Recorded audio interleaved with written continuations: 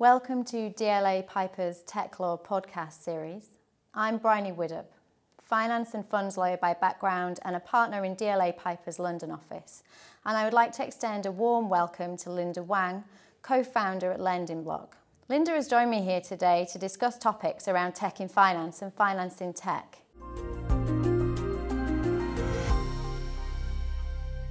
So Linda, would you like to start by giving our listeners a brief introduction to your background, your current role, and some details on the LendingBlock offering? So I started LendingBlock about a year ago. Basically came out of the idea that I was trading a lot of cryptocurrencies. I had been working in the blockchain space for a number of years before that as part of the Deloitte Blockchain Lab. And I had started my own lending business, but then looking at those two factors, lending and digital assets, nothing kind of existed in that space. So I wanted to build something that allowed people with digital assets to get the ability to borrow and lend that. Sure, okay. So on that theme of borrowing and lending in digital assets, from my perspective, I think this is really forging new ground in the digital assets market space. Can you talk a little bit about, how it's been that kind of development? You're opening a new space in the market here. Yeah. There must have been some challenges around acceptance, education, adoption. Have you got some insights on those topics? Yeah, it works in our favor in that it is a use case that people are demanding. You have the possibility of putting your cash in a bank and earning interest. You have the ability as a consumer to go to a bank to request for a loan, as an institution to go to your prime brokers to request a loan with your kind of security assets. You don't have that ability to do so in the crypto asset markets when we first started. So it was a case of us going around and saying, okay, digital assets, people are coming from traditional industries, building out these new infrastructures, building up these funds, building up the same type of players and market participants as there have been in traditional finance. Is there the same use cases that they need to have in this space as well? So going out there and kind of understanding their needs, kind of client needs, is the way that we started to build out the vision and ultimately the development of the platform. So in that case, it's like any kind of startup and business development, finding out the clients, what they need, how we can best supply that demand, and how we can best build something that people have signed up for, where we have guaranteed kind of demand for on day one, is the process that we have gone through to build LendingBlock. Great. I think it fits into a general market trend of increasing sources of alternative lending. We're seeing that growth in many different aspects in the borrowing and lending marketplace. Yeah. And one of the things that we've touched on is the digitization of the lending environment and also democratization to a degree. Yeah. Certainly through the peer-to-peer lending environment, Yeah. We've seen that come forth and then, find a regulatory platform as well. So, maybe you have some thoughts around how LendingBlock's lending model fits into that disintermediated lending environment and kind of how you've brought that into the model that you're using. Yeah. So LendingBlock is innovating not in just that it is creating a new infrastructure for a new asset class, digital assets, but it is also innovating securities lending, because securities lending has always been done in a very opaque manner, in that you have to go to your prime brokers, and those brokers talk to each other and agree a very specific term for a specific contract for a specific loan. And what we are trying to do here is to create that transparent exchange venue where people can see yield curves, where people can see the order books for the specific loans. They enter into a specific kind of general contract that determines that specific the specific rules between which the counterparties would trade under, and all of those kind of terms and parameters are set up and set forth in advance of that trade happening, and everyone signs up to that. So I think that is, something that we're doing, which is changing the landscape in which lending is done for digital assets, and taking that back to how that relates to the democratization of lending and the changing kind of infrastructure for lending, not just for digital assets, but also for any type of asset class. So one of our advisors is Andrew Mullinger. He was one of the co-founders of Funding Circle, and what they are doing in the peer-to-peer market and other kind of peer-to-peer lending platforms or even crowdsourcing platform have been really active in talking to regulators, being really proactive in talking to regulators, making them understand the models that they're building for new marketplace infrastructure, and getting those regulations to really change and to adapt to these new business models, which I think is really important, and not just getting the regulators educated for what the potential difficulties or challenges might be for consumers and users of that platform, but also just to make those platforms more credible and more trustworthy for anyone who's using them. Yeah, so there's obviously a flow of information in that direction of trying to take transparency and sort of some of the maybe governance practices of the traditional space and bringing them into this tech-driven kind of platform space. But do you think, or how do you think the experiences of participants on your platform might translate into pressures, if you like, in their experience that they have in the traditional space? So where they're interacting with incumbent players in the market, that education process, I can see some interesting kind of conversations going on from their experience with you. Yeah. And then they take that back elsewhere. Yeah. So I think there's kind of mutual education going on because we're developing such a new framework, and we're getting both new and incumbent participants to try and engage with it. There is, like you said, different expectations that they have, that they bring with. For example, if they understand or have participated previously in securities lending or repo, they have a certain type of expectations that this should work in this way for digital assets as well. And then for us, when we're trying to get clients to sign up to our lending terms, then there is a process of us not just selling to the business development or the trading or the trading desks, but there is also getting their treasury comfortable with it, getting their compliance, the legal offices going through all of the kind of lending terms that we really want to set out as standard terms, but they can't be standard because they're new. So do we or do we not want to engage in commentary on it? And then do we not try and feed that back to the business or to our legal teams and try and change those contracts, because they may have relevant points, but we can also not just keep on changing our legal frameworks or our business models to fit every single client demand or comment, because we'd be sitting here forever and everyone has their own thinking about how something should work, given that this fits neither here or nor there. So we're really trying to almost trailblaze and set out standard terms for an industry that exists only really fractionally. Yeah, that's really interesting, because you've got this drive generally in financial services delivery towards personalization, right? But then in your space, you've got a conflict. You kind of needing to pull away a little bit from being able to offer a bespoke solution, because the whole point of the platform is the ability for the counterparties to transact with each other underneath a standardized set of umbrella terms. Yeah.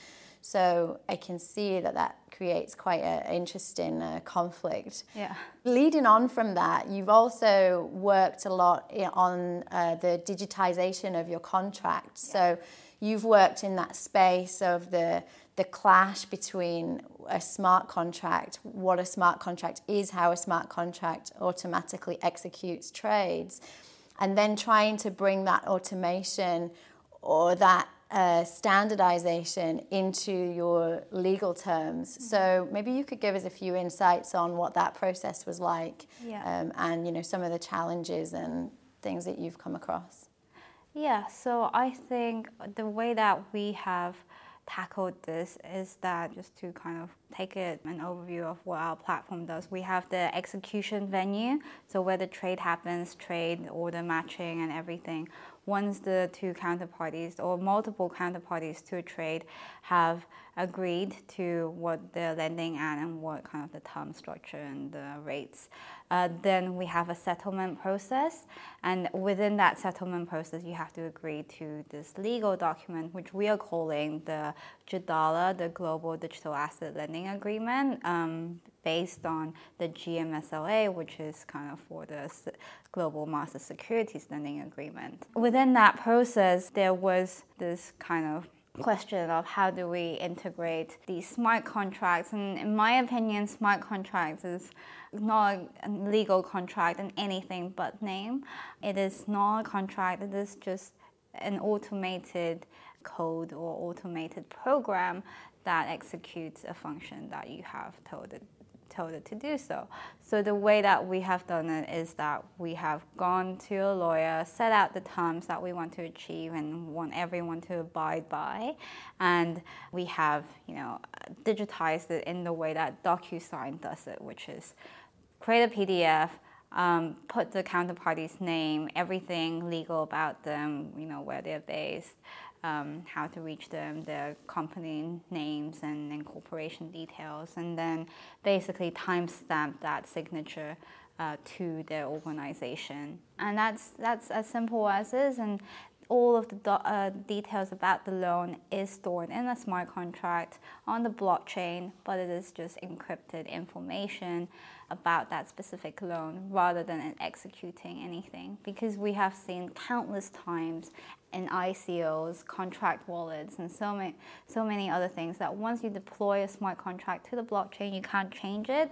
So you can create another new updated contract to replace it, but you can't change the contract itself, and that creates a lot of problems with hacking, with insufficient testing, with even business-based changes. You wanted to do it one way, but then after a year or less than that, you might want to change the way that the smart contract automates things.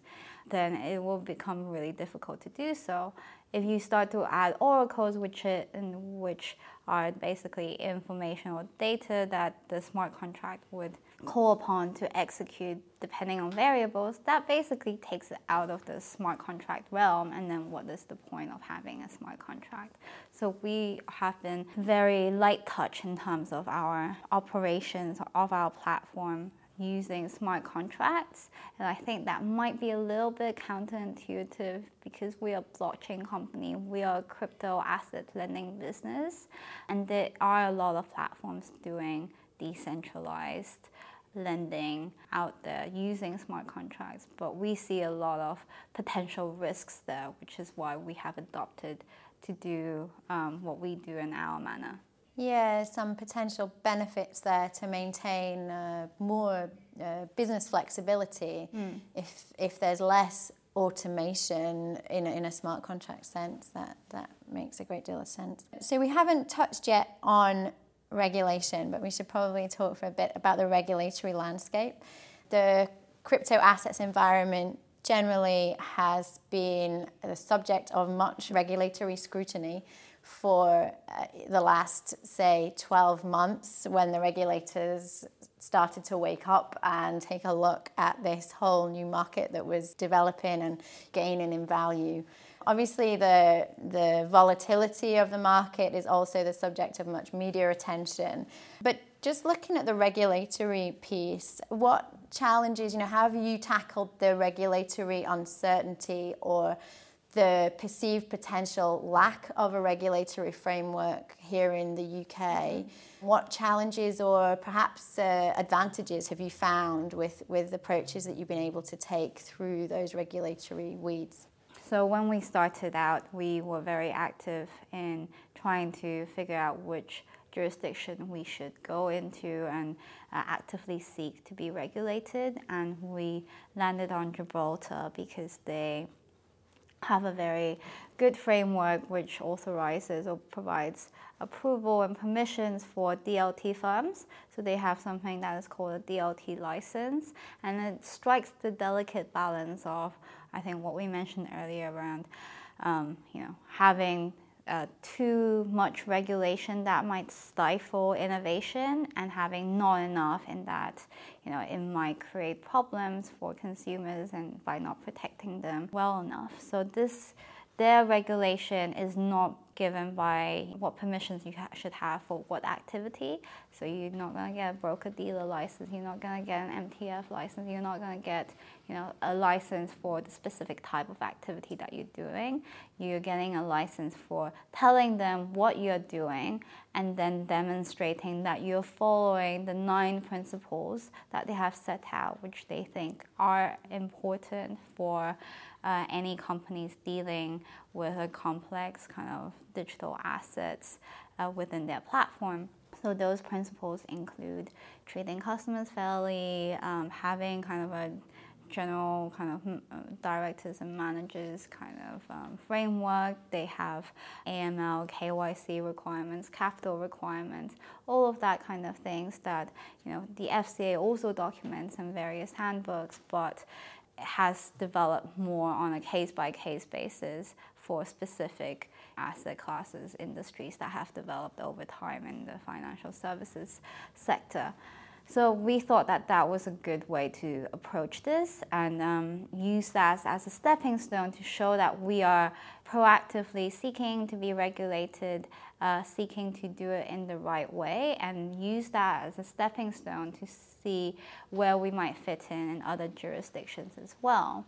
And we have also gone out to understand and do jurisdictional analysis on whether we are, as a company, required to follow certain rules in certain jurisdictions rather than others, and where, for example, the SEC or CFTC we're not certain about. We have taken a more cautious way of approaching those jurisdictions by not directly operating with firms in those jurisdictions. Some market observers have been critical, in particular, of certain island jurisdictions who were early movers in the regulatory space, like you identified with Gibraltar. Although obviously you found the offering that they have works from your business perspective, have you come across any challenges with your institutional clients questioning the content and nature of your regulation, or the source? Obviously you work from London, but the company is regulated in Gibraltar. I just wondered what kind of questions you come across. Yeah, I think there is that piece again about education, and island jurisdictions, they aren't as credible as, for example, US or UK regulators. We are actively speaking to the US regulators and the UK. So it is a matter of telling those institutions that you're working with, and many of them do understand the space and do understand the frameworks to say, okay, we are looking to be regulated in these jurisdictions as the regulation becomes clearer. But for now, we want to follow the right rules or, some principles whereby we can demonstrate that we are doing things in a manner that is proper. And it is about showing them, okay, we have AML frameworks, we have compliance offices, we have AML and KYC, and we have all of these other policies and procedures which we have to show regulators, and that is something that is very important to our clients as well. So I think by showing not just that we are regulated and use that as an umbrella term, but to show them that we have these policies and procedures in place which keep our company and our operations in check, I think that is the way that we are convincing some of our customers that what we have is trustworthy. So it almost sounds like there's a conversation ongoing with some of your institutions around potentially using the initial regulatory piece like a learning tool, a stepping stone, and something that's available now that you can orientate your business structure, your compliance and your risk management around, because it's available and it's clear and it's written, and you can have direct discourse with the local regulator often quite easily or more freely maybe in the smaller jurisdictions. And then perhaps there's a conversation about how to layer on with additional regulation in other jurisdictions as that becomes more clear in the future. Yeah, that is kind of what we are preparing to do and approaching it that way with our clients and with the regulators we're speaking with. There's been a lot of price volatility in the last 12 months with crypto assets in general. And recently in the media, we've had constant reports of, Bitcoin drops below 5, Bitcoin drops below 4, and it just seems to be a never-ending slide. I wondered how that volatility in the crypto assets markets is affecting your business, LendingBlock's business. I think in the short term, it has had some impact. So one of them, and I think, looking back, people wanted to enter this asset class, as traders, as funds, as other market participants. They wanted to get access or exposure to this volatility. But when the volatility is constantly downwards, that's a little bit different. And actually, Bitcoin has, or other cryptocurrencies in the top kind of market cap have been quite stable for a number of months before the last month. It did dampen the kind of investment. It dampened a lot of, the ICO market in particular, which, did do a lot of fundraising leading up to 2018 and a little bit post that. But then since the price of Ethereum in particular has dropped, it has had a lot of impact on ICOs, fundraising, and also ones who have collected funds in Ethereum and saw their treasury drop by a lot. That is one of the things. The other one being, for a platform like us, lending and borrowing, we are agnostic to how the market volatility is, because there's demand both when prices are rising and prices are falling, and when prices are stable, because people are constantly looking to find yield or find liquidity and find coins that they can short or hedge. So that is not a problem for our platform per se, but it does impact a lot of our clients and our users when there aren't any projects to invest in, when everyone's trying to sell and dries up the liquidity. So that type of, the volatility we hope to see is, more going up and going down rather than just going kind of one direction, which is down. Yeah. So as the digital asset class continues to take shape, and we got lots of media attention, lots of investor interest, lots of focus on volatility and values, and is this market going to still be here? Have ICOs died? And lots of media attention. Where do you think that the crypto blockchain market will head in the next 12 months? And do you think that Bitcoin is here to stay, or do you think that ultimately that's going to be replaced with some other digital assets, or perhaps no digital assets? I think that kind of question is in the same realm as, is internet here going to stay? Is AI going to be here to stay?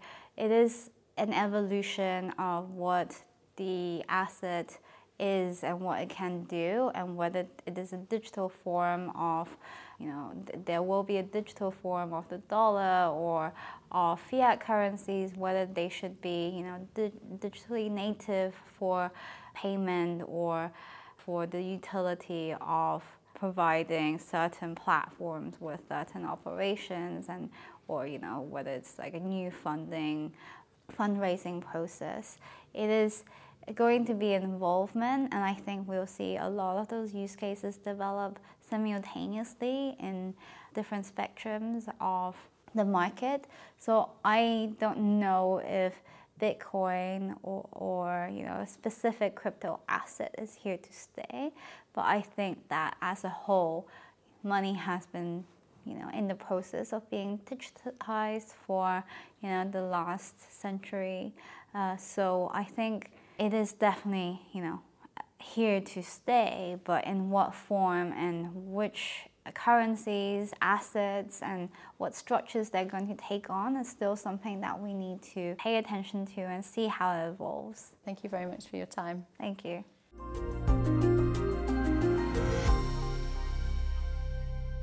Thanks to Linda Wang, co-founder at Lending Block, for sharing her insights today on tech in finance and finance in tech. Do look out for further podcasts from the global business law firm DLA Piper as we explore the influence of regulation and emerging technologies in business and wider society. Several podcasts, including ones focusing on robotics and automation, artificial intelligence, cybersecurity, and crowdfunding, amongst others, are already available for you to listen to on our website, or may be accessed via the Apple Podcast app on iOS or SoundCloud, as well as other apps and services for Android and other phones. Thank you from me, Bryony Widdop, partner in the finance team at global law firm DLA Piper.